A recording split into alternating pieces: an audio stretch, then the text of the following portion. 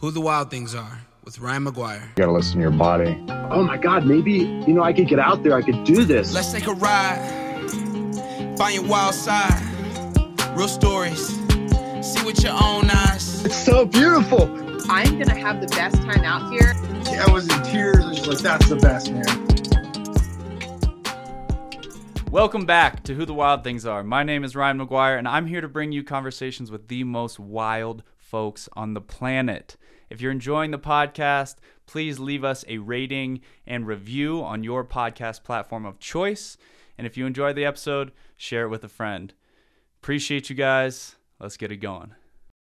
The clock is a new addition because I never know how long we've been going. And sometimes you get deep and you come out and you're like, have we been here for 6 hours or like 16 minutes? Totally.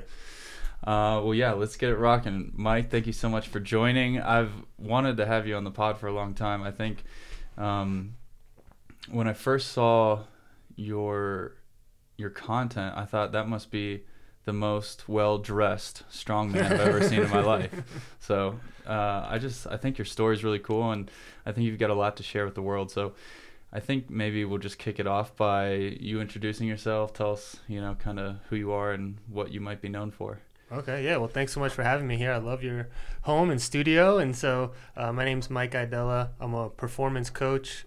I'm a lifetime athlete. I don't really resonate with the term hybrid athlete, but that would definitely be what I do. I do a lot of different modalities. I'm a partner. I'm an aspiring stepfather. I'm not officially, but kind of acting that role now, which is great. And so, yeah, it's a little bit about who I am. Right on. So tell us a little bit about the background. How did you get involved in the strength and conditioning world, and where did that start out? So I've always been a coach, and I've always been an athlete, like I was saying before. And I started off doing college football. Well, okay. I guess even before that, my mom always said I never met a ball that I didn't like. So I was just constantly playing sports when I was younger. And thank goodness my parents would just shuttle me around from practice to practice. And I was really fortunate in that type of way. And so the only sport I never played was lacrosse, which I do have a little bit of a regret on. But it's fine. I feel like we can make that happen. Yeah. We'll probably get on Amazon I was thinking, or something. I have some buddies that play out here in Colorado. But let's see. Yeah, so my main two sports were basketball and football. Okay. And then I wound up playing football in college. And then after football, actually even before that, I learned about strength and conditioning in high school because I was a quarterback and a corner in high school. And I really liked playing defense. I really liked being a corner. And I led New York State interceptions my senior year and really enjoyed being in open space. But then in college, since I was about 6 foot, maybe 195 in high school, when you go to college, the coach is like, well, you're going to gain probably 40 pounds, being here with strength and conditioning, eating, recovering, whatever. And so he's like, we're going to put you at Mike, middle linebacker. And I was like, okay, sweet. I've never played that before in my life. I'm going to get eaten alive. I need to get bigger and stronger. Sure. And so one of my buddies was working out with a coach named Mark Chasnoff who taught him how to Olympic weightlift. And I never knew what that was, but I went to Mark's house, and in his basement he had what I didn't know at the time, but probably one of the best weight sets in the United States, Elikio bars, plates, just the nicest equipment that was all in his basement, all dusty, from the 70s and the 80s. And he had one platform, and he taught me and this other kid how to weightlift, and we just used the empty bar for about 2 months. Wow. And he didn't let us put on any weight in terms of the skill of snatching and clean and jerking, which is the sport of Olympic weightlifting.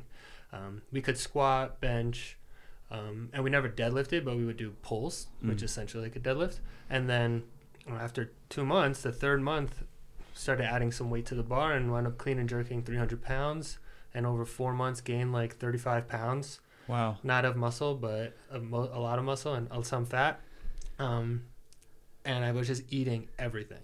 So he told me, he's like, if you want to get bigger, you just need to eat more food. And so he said, after your regular meal at dinner, eat a full rotisserie chicken every night. And so I just ate a chicken every night. Okay. As a hungry 18-year-old, wanting to get bigger for football, which was my life at the time. yeah, got a lot bigger and got a lot stronger. And that kind of takes you into this role. I'm guessing you being an athlete kind of transitioned you into coaching athletes. Was it more in the barbell area, or were you a sport-specific athlete? Yeah, so the New York Jets came to my college for training camp my junior year. Okay. And I was fortunate enough to intern with their strength and conditioning staff during that training camp. It was a few months in the summertime, and they'd never had an intern before. And so I was very young, like very hungry, wanting to be the best strength and conditioning coach that I could be. Like, that was my dream. And so, get to the facility at 5 a.m., leave at 9 or 10 p.m., and they never had an intern before. So they're like, you're not an intern, you're a coach. Go coach LaDainian Tomlinson how to do kettlebell swing. Go coach Antonio Holmes how to do, his PT stuff. Like, just right into the fire. Like, wow. Going for it. And of course, and for folks that don't know, these are like legitimate superstar football players. Yeah, like Pro Bowlers. That year, they had a bunch of Pro Bowlers, which was so cool because they would take, I was get to meet these guys who are my idols and then get to actually work with them. And so then the next year I continued to work with the Jets, and then I went out to California and interned at a place called Athletes Performance, which is now Exos, which at the time they trained the top, like, for the past 8 years, people who have run the fastest 40-yard dash at the NFL Combine. Wow. And so they were really known for breaking down the science of the NFL Combine, like how to increase your 40, your vert, your shuttle, your bench, all of those aspects. And so top Division I or 2 or 3, whatever, athletes that were expected to do well or be invited to NFL Combine would go to this facility, and every step that they take is calculated, everything they put in their mouth is calculated, every weight that they lift is calculated. Wow.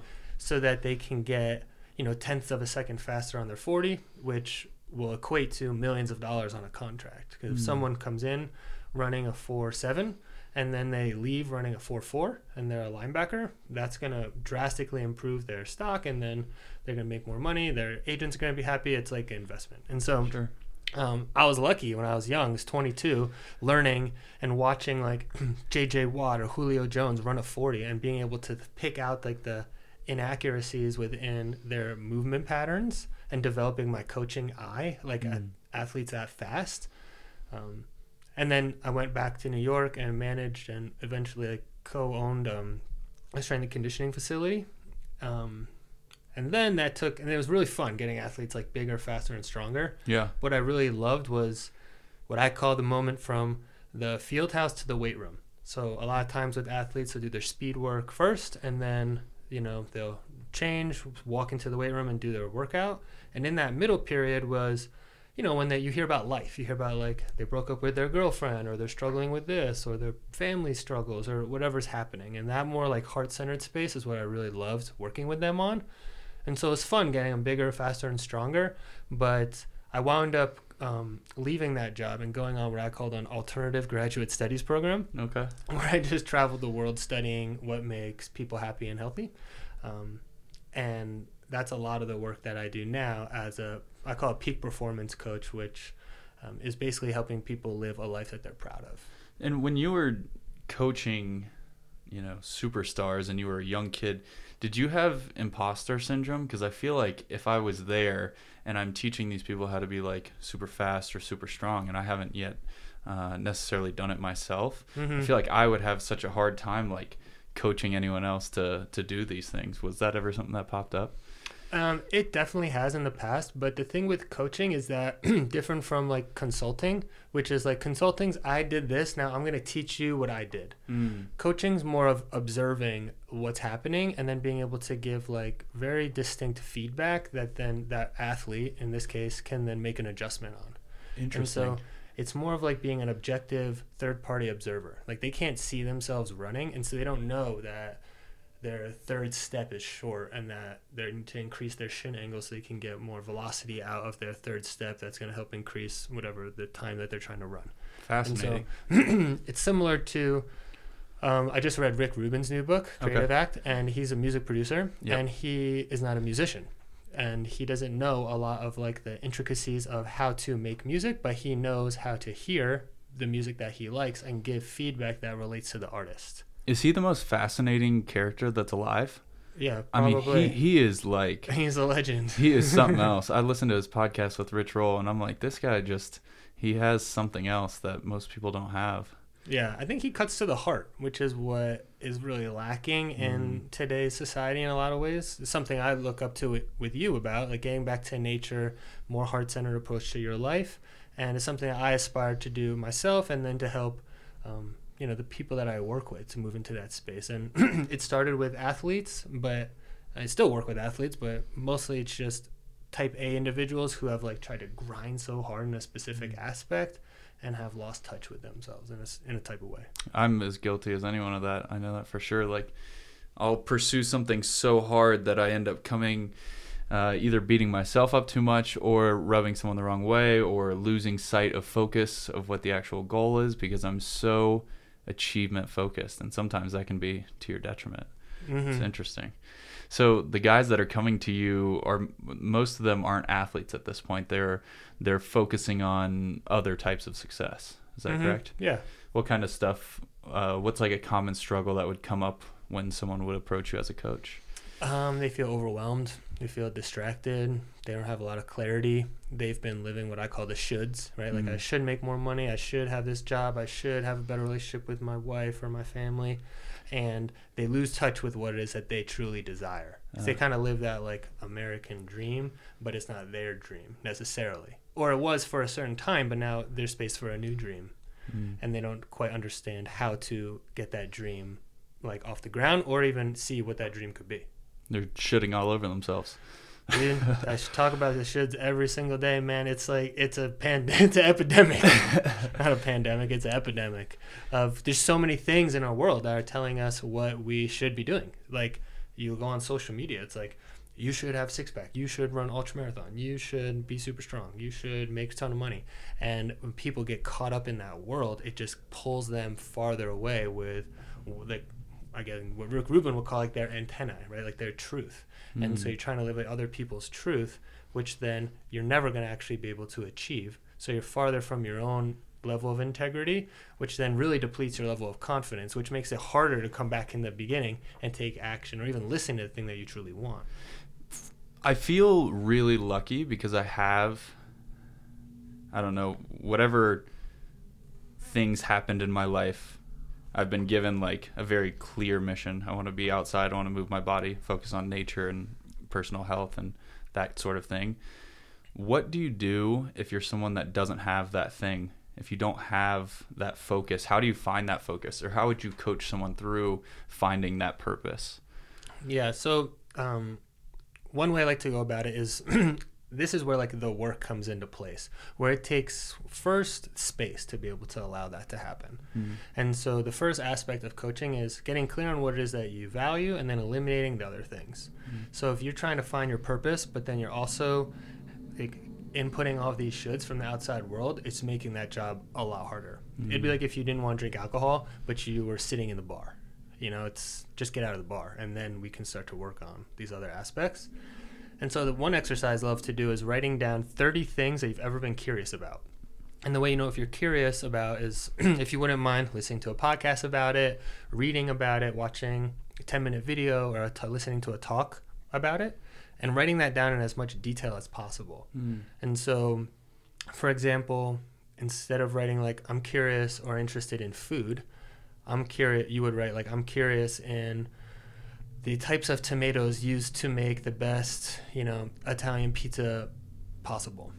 And so you can really dive into all of the different types of tomatoes, and the skin, and the knives that are used to cut them, and the cutting board that's used to cut them, and just like all of those intricacies. Yeah. And so you have these 30 things, and then you break those down and look at, okay, where are the similarities between some of these 30 things, and how can I put those together, match it with something I really care about, which is like a big problem that I see in the world, which for you is probably people not spending enough time out in nature, and then mixing those things together, and that creates your purpose. That's and then a you really get cool creative tool. around like ways to implement that, Sure. or finding businesses you can join, or creating other things that you can do by yourself. And you've probably applied this in your own life, as some collection of finding out how people think and work, and also the passion for helping men And then you've kind of combined those into, okay, my purpose is helping men work on their own thought processes and their approaches.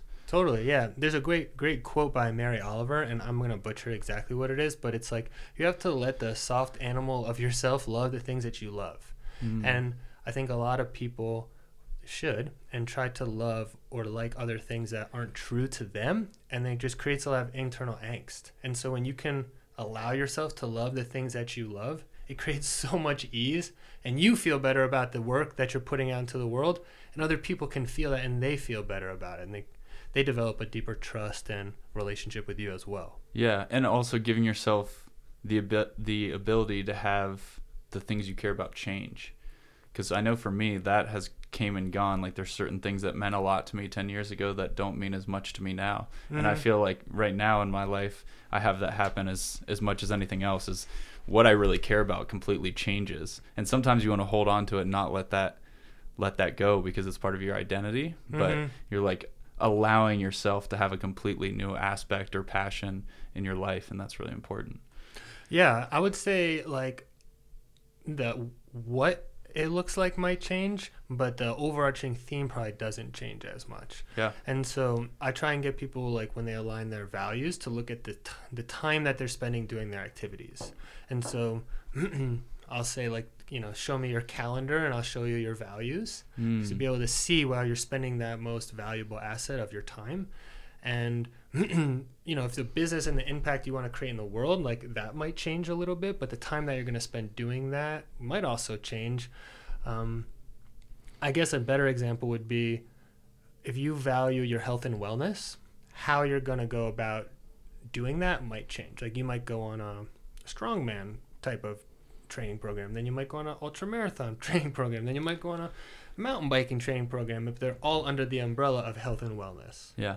So, like, that value isn't necessarily changing, but the way that it shows up in your life might. And you've kind of embodied that little change. Yeah, that's how I use some of mine. I guess on that, since you brought it up, there was a video that I just saw you do the other day, which was I think it was the world record, right? For the 2 hands anyhow. 2 hands anyhow, which is like, I really like your style with the fitness stuff, because like they're more obscure things that maybe not everyone even thinks about. They're not like the cookie cutter stuff, and I really like that approach. So how did you get onto this pursuit of like ancient records? Yeah, so the 2 hands anyhow is a lift that was really common maybe like 150 years ago or 100 years ago. They call it the Bronze Age of strongman, which is like the late 1800s, early 1900s. And essentially you pick up 2 weights.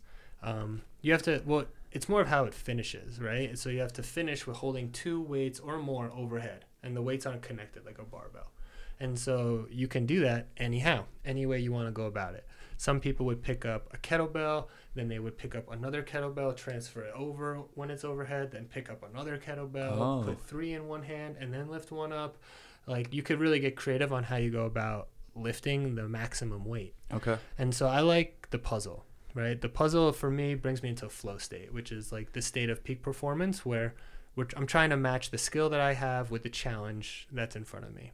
And so the challenge is how much weight overhead, and then I have different skills. Like, I'm really good at keeping my arms straight. I have a lot of power with my body from my Olympic lifting days. And so I kind of mix those 2 skills together to meet that challenge. And what was the total weight? 375. And that was 300 on a barbell in one hand. Yeah. And then a 75-pound kettlebell? That's pretty... Yeah. It's okay. I could probably do better, but I just haven't tried it yet. Once I try it, I'm sure I'll do better. It's one of those things that is, it's just very technical. Like, it's really, really technical for me, at least, with like the way that barbell needs to be. But again, going back to how I learned it from a technicality standpoint. So when I learned when I was 17, 18 years old, like, the bar was treated like a samurai would treat his sword. Like, you never put your foot on the bar. You never, like, walked in front of someone on the platform. Everyone else sat down. There was no phones. It was a very, like, conscious, like, meditative type of space when you were lifting. And so taking that same attention into the two hands anyhow now is that if that bar is like a millimeter off topic, it's going to fall. Yeah. And so just being able to consistently keep it in that same pattern, get my hand into the right spot, reach down, build that muscle memory, then I was able to do it. Did you have any moments where like so I guess you clean it, you jerk it, and then you're trying to get the one arm. Did you have any moments where it was like just came crashing down and everything was a disaster? One time, yeah. So my bar at home is a little bit bent, and so like kind of getting it in the right spot on my hand is tricky. So like you said, clean it up, jerk it overhead, and try to do that quick because the whole lift takes 30 seconds, and that bar is just barreling down on you at all times. Like right when you start to pick it up off the ground, you're having to use your body to keep it in the air. Yeah. And so it's on your chest, you push it overhead, you kind of pop your hand over, and you're trying to get your hand in the right spot. Sure. And if it's like a millimeter off, you have to say, okay, am I just going to drop this and try it again, or do I waste some energy trying to get it back into the right spot? But one time it went a little bit forward into my thumb and just like all the weight came down to my thumb. But I just pulled my thumb away and it just came to the ground. And there was no injuries, no big explosion. No, and I actually had someone write on Instagram the other day, like hating on the lift a little bit, like that's just going to cause a ton of pain, or that's stupid, you're going to hurt yourself. And I'm like, you might hurt yourself. Like that makes sense. But it's almost like anything someone does. Like if you go out and run 100 miles, for you that's like pushing you, but relatively safe because you have experience doing that and you understand the risks and how to mitigate them and how to be responsible in that sense. If I went out and tried to run 100 miles, I've never done that before. And so right now, it probably wouldn't be the most safe thing for me. But as you start to expose yourself to those different stresses, you gain more knowledge, and then it really becomes safe, but it might look unsafe to someone else. Sure. And I guess on that topic, you're not only pursuing the strongman stuff now, you're also pursuing the ultra route yourself. What's on the calendar this year in terms of like long distance running? So my partner Kelly and I are going to do a 100-kilometer run in Zion in April together. And so we run the whole race virtually side by side. That's amazing.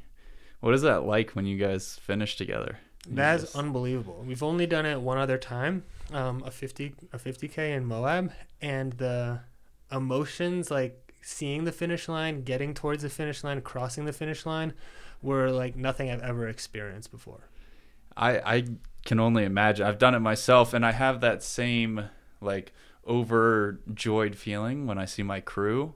Mm-hmm. But I've never done it with somebody side by side. That seems like it'd be a pretty special and rare moment. Yeah, it's super special. I mean, it's we have this analogy when we're running, because spending hours together working out, and so we obviously love each other and care about each other. But like anyone in a relationship, sometimes you need some space. Yep. And so we have this analogy of changing the channel. And so if one of us is talking about something and the other person's like, I need to like change the station, we just say, let's just change the station. Let's go next topic. Or That's incredible. Let's turn the radio off for a little bit and just like kind of hang out. And that our last race was like 6 hours. This one's going to be more than double that probably. And so we didn't have any like music or headphones or anything in on the last one. And I don't think we will on this one either, but we're just going to need some more channels to switch from. Yeah. I'm hoping to join you guys down there. I think Heck yeah. As long as the foot is feeling good, yeah. Planning on making my way down there. Amazing. It's going to be really beautiful. Yeah, Zion, it's right outside, right? It's not in the park. It's outside the park? I think it's right outside the park, yeah. And you guys, this is the 50K that you did before, or you did a different 50K? We're doing 100K in Zion, and we did a 50K together in Moab. Okay. And with ultra running, I know you talk a lot about flow state in general. Mm-hmm. Is ultra running one of those things where you find flow, or is it because the time domain has increased so much that you're kind of tapping into something else?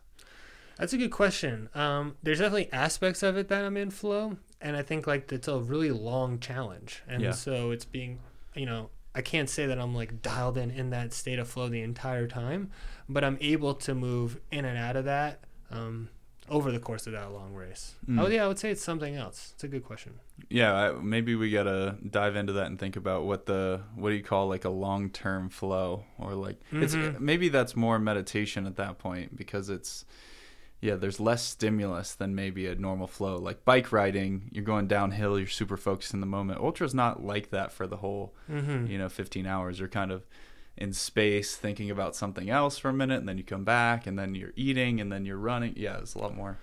I think it might be like a bunch of micro flow moments, because when I'm running, I'm like getting to the next aid station or getting to the next marker or the next mile. I'm like constantly breaking up the 62 miles that I have to run into smaller increments that seem more manageable. Sure. And then accomplishing that, gaining confidence from it.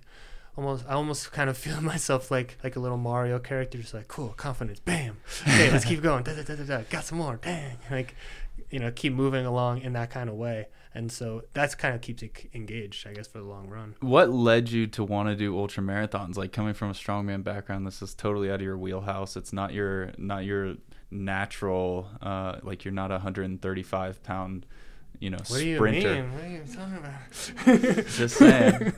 But what led you to pursue the long distance runs? I think I wanted to get into something that I was not great at. Yeah. I like testing the extremes and then like settling somewhere in the middle. And so just like unofficially set this record in some strongman thing, and then the day after go out for an 11-mile run. And then like, get a whole new challenge in that. It's like I'm really interested in what that challenge is and like what I can experience from that. And so running long distances has been something that historically I've always shied away from. Sure. And I've not enjoyed, but it's been something that I am enjoying the challenge of, more and more, and especially that time outside, the sun, like a lot of the seemingly simple things really do a ton for me. Yeah, I think that's what a lot of people don't understand with the ultra world is you're not just getting the running, it's not going to a gym and running on a treadmill.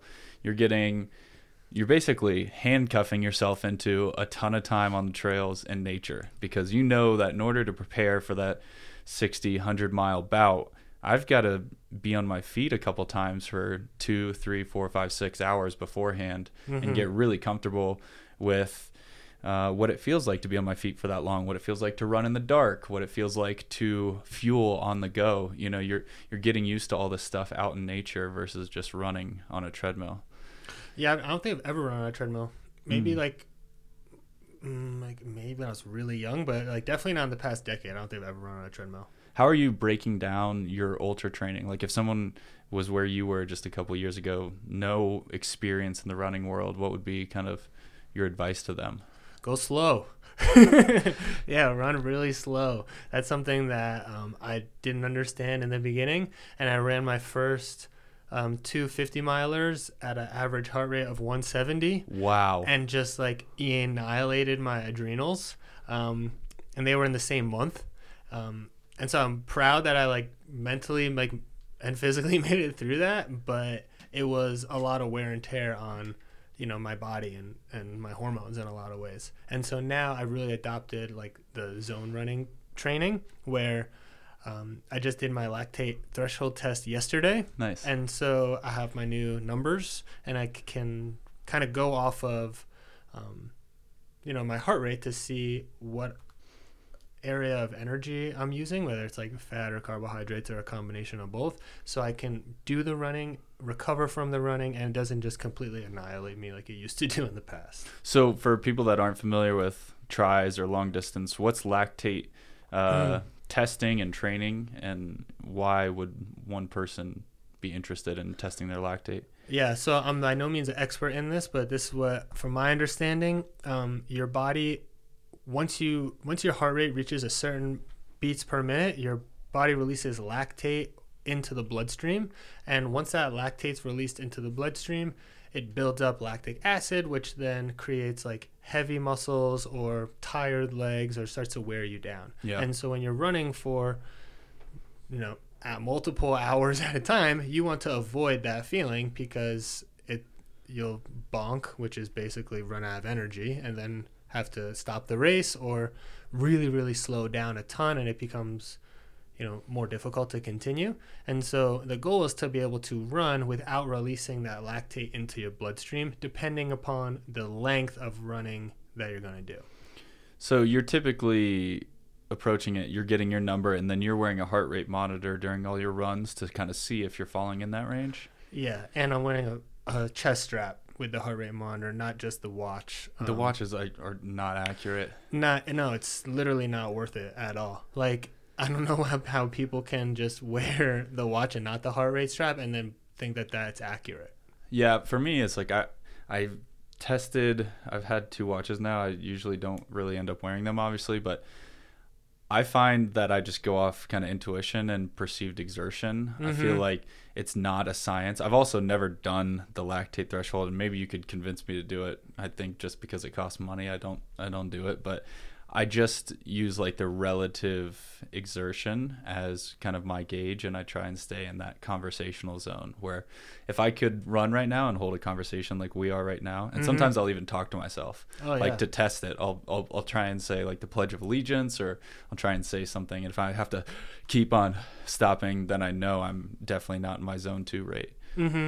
Yeah, I mean, from the research I've done, you want to stay as close to the top end of your zone 2 without going into what they call the gray zone, like zone 3, where you're not able to recover and you're not able to get that metabolic stimulus to like the mitochondria of your cells that can really adapt and help you create more efficient energy when you're trying to run a long way. And so being able to kind of know like really where that line is, that's a great test. The talk test is to kind of play with that line.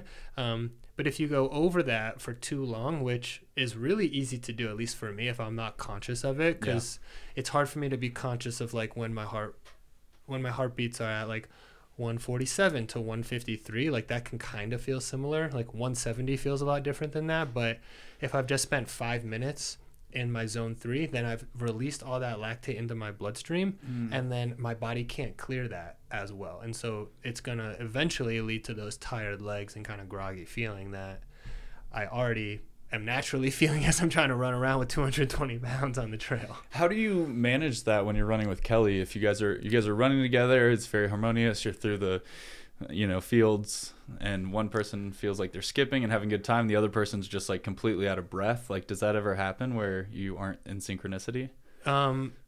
Well, no, not necessarily. We go to the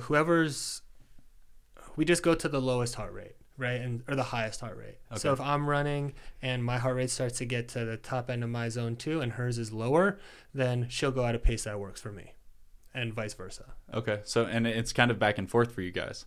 It's not always necessarily like one person's heart rate's always lower. Yeah, it's not. Interesting. It depends on like the terrain usually. Okay. And for the average person, if they're not going to get their lactate threshold tested, how would you, there's some kind of way to like shorthand it, right? Oh yeah. I mean, we didn't get it tested in a lab. You can just go out for a run. So what we did was, and we're working with a coach that we got off of the website Training Peaks. Okay. And you can Google this and read. There's many different ways to test your lactate, but the tried and true one is to do an efficient warm up for like 5 minutes or so, kind of get your heart rate up into that zone 3 or 4, which would be like 160-ish plus beats per minute. I'm 33 years old, so around that age bracket, and then run as hard as you can for 30 minutes at a sustained pace. And so you don't want to go out too fast and then have to drastically slow down, but you want to run 30 minutes as fast as you can, like it was a race. Okay. And then take your average heart rate of that time, and that's like your lactate threshold. And for some athletes, you might want to do 45 minutes, maybe like max an hour, depending on how conditioned you are. Like you probably be fine with 45 minutes. We were told to do 30 minutes. I probably could have gone 45 with what I had. And then that number is, you take that number and you multiply it by 0.8 and by 0.9, and that would be your zone 2. The 0.8? Oh, okay. The 0.8 of your lactate would be the lower end, like the lower end of your zone 2. And 0.9 would be the top higher end. Yeah. Okay, so during your runs, you're kind of shooting for that 0.9 without going over it. Yeah, depending on the stimulus of the run, but most of the runs I'm doing are going to be in that range. And so for me, I can maintain a super high heart rate for a long time. Like my heart rate can stay at 182 for about an hour. Okay. Which, like our friend Eric Hinman, his max heart rate I think is at like 170 something. But he can keep his heart rate at like a 30 or 1 for a long time. Yeah. And be running really fast. Like if my heart rate was at 130, I'm walking. And so it just depends on what your body has been conditioned to do and the type of training you've done. I've done a lot of anaerobic training, and so I can maintain that higher heart rate. And so my zone 2 is going to be really high. Like I just did the numbers yesterday. I think the high end is like 161, and then my bottom end is like in the high 140s. Gotcha. And I think it's such a good message for folks, especially getting into it, because now folks look at Strava and they're like, oh, that guy's running like a 7-minute pace. That guy's running a 6:30 pace. And you really start to feel weird about publishing your zone 2 runs because, oh, my zone 2 is 9:30 pace. My zone 2 is 11-minute mile pace. And it gets into like this weird psychological game where people don't want to share their times because they're scared that other people are going to judge them. And we've like adopted this like weird culture into running where I feel like it could be really dangerous. So I always say, if you're getting into running, turn that little button on who can see into just you. Just you. You don't need to publish your runs to everybody when you're getting into running, because what's going to happen is you're going to blow yourself out of zone 2. You're going to be like, oh, I can't let everyone see that I'm running this slow, so I'm going to run way harder. And ultimately, you're not going to get any faster because you're just constantly burning yourself up. I think that's a great tip. I think that's also like a little bit of like a Band-Aid on the thing of like really working to just be honest with where you're at. Sure. And not allowing yourself to compare. But it is super hard to do that. I mean, yeah. I'll help people. I started running a 16-minute mile when I started my Zone 2 training. And that was in 2023 or 2022. Wow. And so now I'm in like the high 9s, low 10s. But yeah, I definitely was like, what the heck? I'm fit. I can do other things really well. Why am I not good at this? And the reason is I've never done it before. And I think with running specifically, it's so easy to compare to other people because not everyone, but most people can run. Yeah. Whereas like the 2 hands anyhow, like most people have no idea to how to comprehend what 300 pounds overhead with one arm would even feel like. Like they might have never even lifted one thing over their head and even know how much weight that is. Or if you lift up a 50-pound dumbbell over your head, to know like 50 pounds to 300 pounds, like I don't know the range there. Whereas running, you can sprint, and maybe your full-on sprint is what someone else is able to do for a whole marathon. Yeah. And so it can throw you off kind of in that way. Yeah, it's hard because you feel like you could get there, right? And so you're like, I could get there. I could be as good as that person.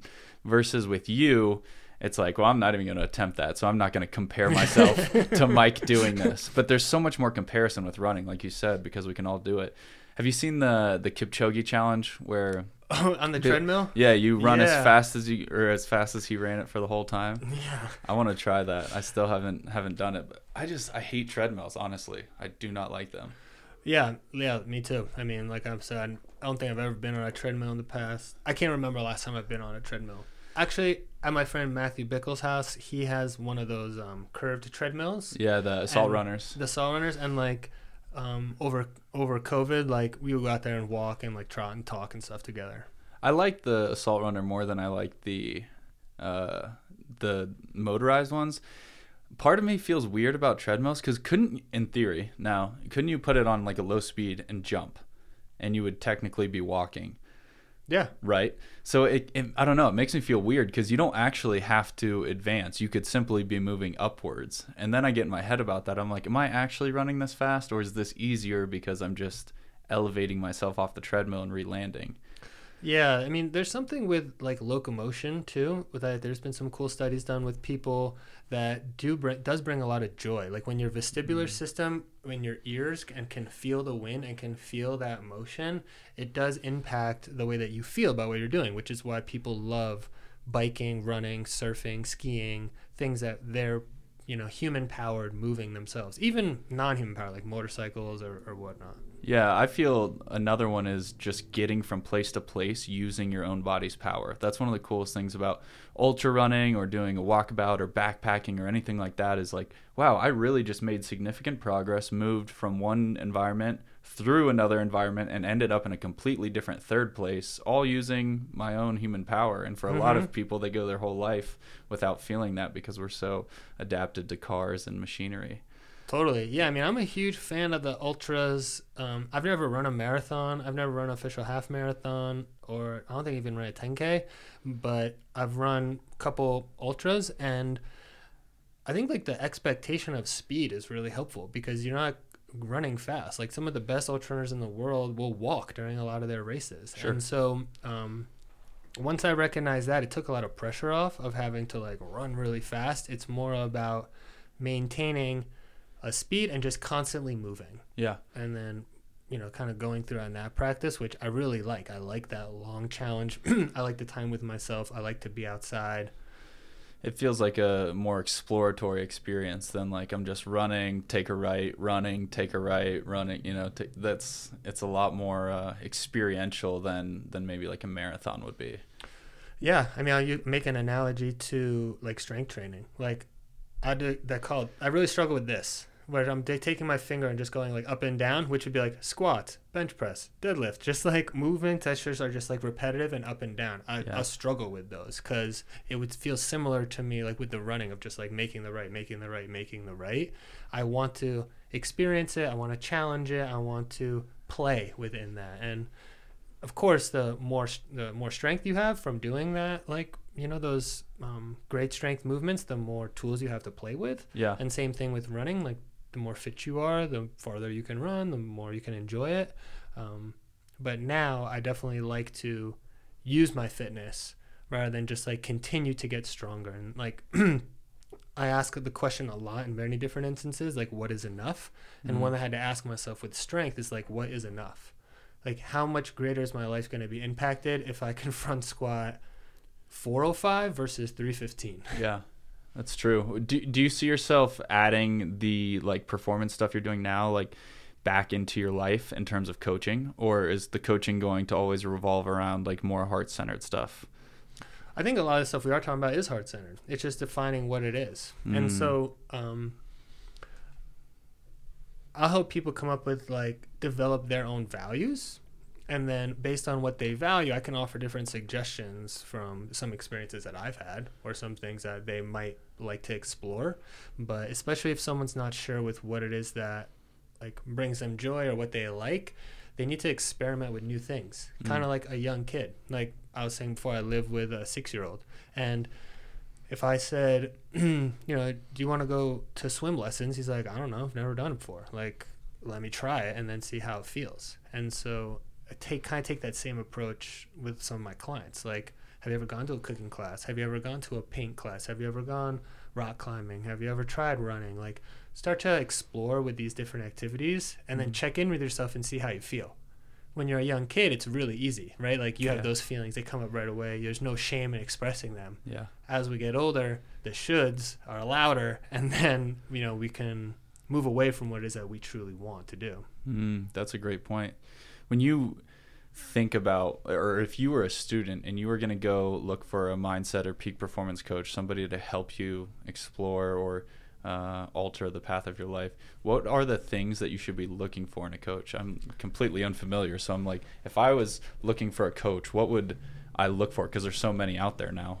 What's the best way? It depends what you want to be coached in, what you want to be coached on. So getting clear on what is that you want to improve. Like for me personally, I don't shit on people. I don't tell them what to do. I help people uncover what it is that they want to do. And I do that through like direct questioning, listening, different types of frameworks that then they have those like, oh yeah, never thought of it like that. Okay, cool. And then I say, all right, great. Well, do you want to take action towards that? Yeah, I do. What kind of action do you want to take? Oh, I want to do this. Great. When do you want to do that? And you just keep pushing a little bit, keep moving people. You can't move them, but you can help them move themselves. Yeah. And in my opinion, that's a great coach. If I'm telling someone what to do, or if someone's telling you what to do, and saying you have to live, if you want to feel great, you have to live life in this way. They're just shitting on you. They're in some way like manipulating you in order to do something, either it's like sell a product or I don't know, whatever motive that they have. It's usually like a positive one, but I don't think that it's positive when you're telling other people how to live their life. Sure. Yeah, it's a interesting thing. I think about it in my life. If I was a coach, I'd be like, everyone go out in the woods and, have less materialistic things around you, and you should, go run and wear hippie sandals. It's like, that's not going to get everyone where they want to be. Everyone has kind of a different destination that they're aiming for. So I like the idea of just kind of asking people what they want and helping them get there. It's kind of not exactly how I pictured coaching, but it makes a lot of sense. Yeah, I think that's a struggle that's in the industry. Is a lot of coaches will learn something and then they'll have like that beginner's mindset around it where they're like, this is the best thing ever. Everyone has to do this, or that. And then they'll like project a lot of that onto other people versus like for you, just sharing stuff that has worked for you and that you're interested in. And so I'm sure you had some type of problem, like Ryan 10 years ago had some type of problem, learned of these different techniques. They really helped you. And then you can share that with the world and talk to the person who might have those similar problems to you, and then help create different outlines or plans for them that, might get them the results they're looking for. It's interesting. I could never be a coach, but if I was, that sounds like a great way to start. What's the worst, as a student, you being the student, what's the worst piece of advice you've ever gotten? Okay, worst piece of advice I've ever gotten was, if you're 50% sure that you want to marry this person, then you should marry them. And can you say who you got that from? I don't remember his name. No, it was at, I don't remember who it was. That seems kind of dangerous, if I'm being honest. Super dangerous. I think it was coming from a good place of a lot of people, at least in a relationship realm, it's very hard to like do work, be vulnerable, put yourself out there. And so, naturally as human beings, we're kind of wired to find the fear and to like not allow ourselves to maybe go for the health or happiness that we really want. And that can show up a lot of times in relationship where we'll make up stories about someone else to protect their own ego. And I think he was more talking to that, like, don't make up stories to protect yourself. Like, trust the way that you're feeling about someone. Interesting. So I think we could probably talk about this for all day, but I'm going to hit you with just a couple questions wrapping up. The one thing I'm curious about, because you have so many different records and achievements and things like that, what do you want to do more of, or what do you want to see yourself do more of in 2023?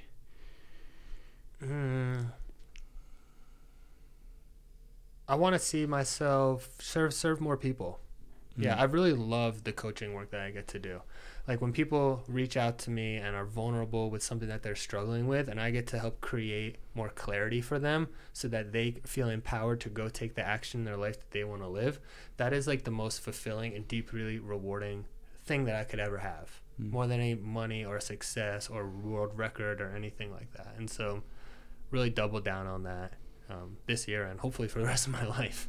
I think you have just like such a way with words and explaining that, and it just feels so well intentioned. I feel like when I hear a lot of people like, I'm a coach, I'm going to tell you how to fix your life, and it's like yours is just coming from a completely different place, and it feels a lot more trustworthy and enthusiastic while also being genuine.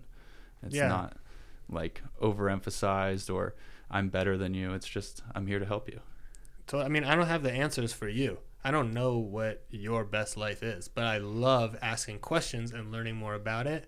And then I care about you. I mean, you're probably a bad example because you're my friend, so I am like a little bit emotionally invested in your life. But I really want you to be the best you that you can be, not the best version of you that I want you to be, if that makes sense. And a lot of times when we'll ask our partner or our family for advice or a question, they are usually well-intentioned, but will give us the best answer that they want for us to maintain, for us to be in the box that they've created for us. Yeah. And as we grow and expand out of that box, it can threaten them in a certain way, and then leads to, you know, us not being able to lead the life that we really want to live. And so as a coach, I'm not emotionally invested in your life. I can be an objective third party that just kind of helps you see things for what they are. And then you can see the things for what they are, and you're not like emotionally driven in it, and then you can make easier decisions on that. That's a great point. Yeah, I've seen that surface in my life before, where someone's giving you a piece of advice they think is the right piece of advice, but they have a little bit of their own intention put into that because they know you on a certain deeper level. That's great. Or they think they know you on a certain deeper level. Sure. Unless you've told them. And I think, like, you know, I always try to ask, like, is this something that you want support with? How do you want to be supported? That's a great question that I ask a lot of my clients in relationship. If they're in a partnership, like, what is the best way that, you know, this person can love you? What's the way that you want to be loved? And a lot of people get caught up in that answer. Like, I'm not really sure. I never thought of it. And I'm like, well, if you're having struggles and you don't know the answer, or like you don't have your own playbook of like how you want to be loved, then, and you're fighting, you're having arguments, it seems a little bit unfair to that person. And so probably need to spend some more time figuring that question out and then working through that. And a lot of times we just try to work through it in our own heads, which is a really crappy place to be because we're not able to hear ourselves say it out loud. When you like say something out loud, you hear it. And so you can hear like, oh yeah, that is actually how I feel. Or that didn't sound right. That's not it. And you can start to develop a relationship with that intuition. And then you can take the truth of that and express it to someone. That's awesome. I think a lot of people are going to get a lot of benefit out of hearing you speak about this. And if someone's interested in learning more or, you know, pursuing this kind of work, what's the best way to get in contact with you? You can go to my website. It's mikeidella.com. I lead 6-week men's groups, about 4 or 5 of those a year, and then I do one-on-one coaching for men and women. Sweet. And yeah, I guess if anyone's resonating with your words, I think that's a great path for them to pursue. Yeah, I really, you know, I love hearing from people who are interested in coaching. There's a spot on my website for a free 15-minute intro call. And if you're even the slightest bit curious about what it could be, I highly recommend you to reach out. I'm not going to try to sell you on anything. I'm not going to try to push anything on you. I just would love to learn a little bit more about you and answer some questions. That's awesome. Well, I appreciate you, Mike, and I'm definitely going to listen to this one over a couple of times and try and impart some of your wisdom in my own life. So thank you so much for joining and sharing all your knowledge. Yeah, thanks so much, brother. It's been great. Yeah. All right, man. Stay wild, y'all. Shazam. That was so beautiful.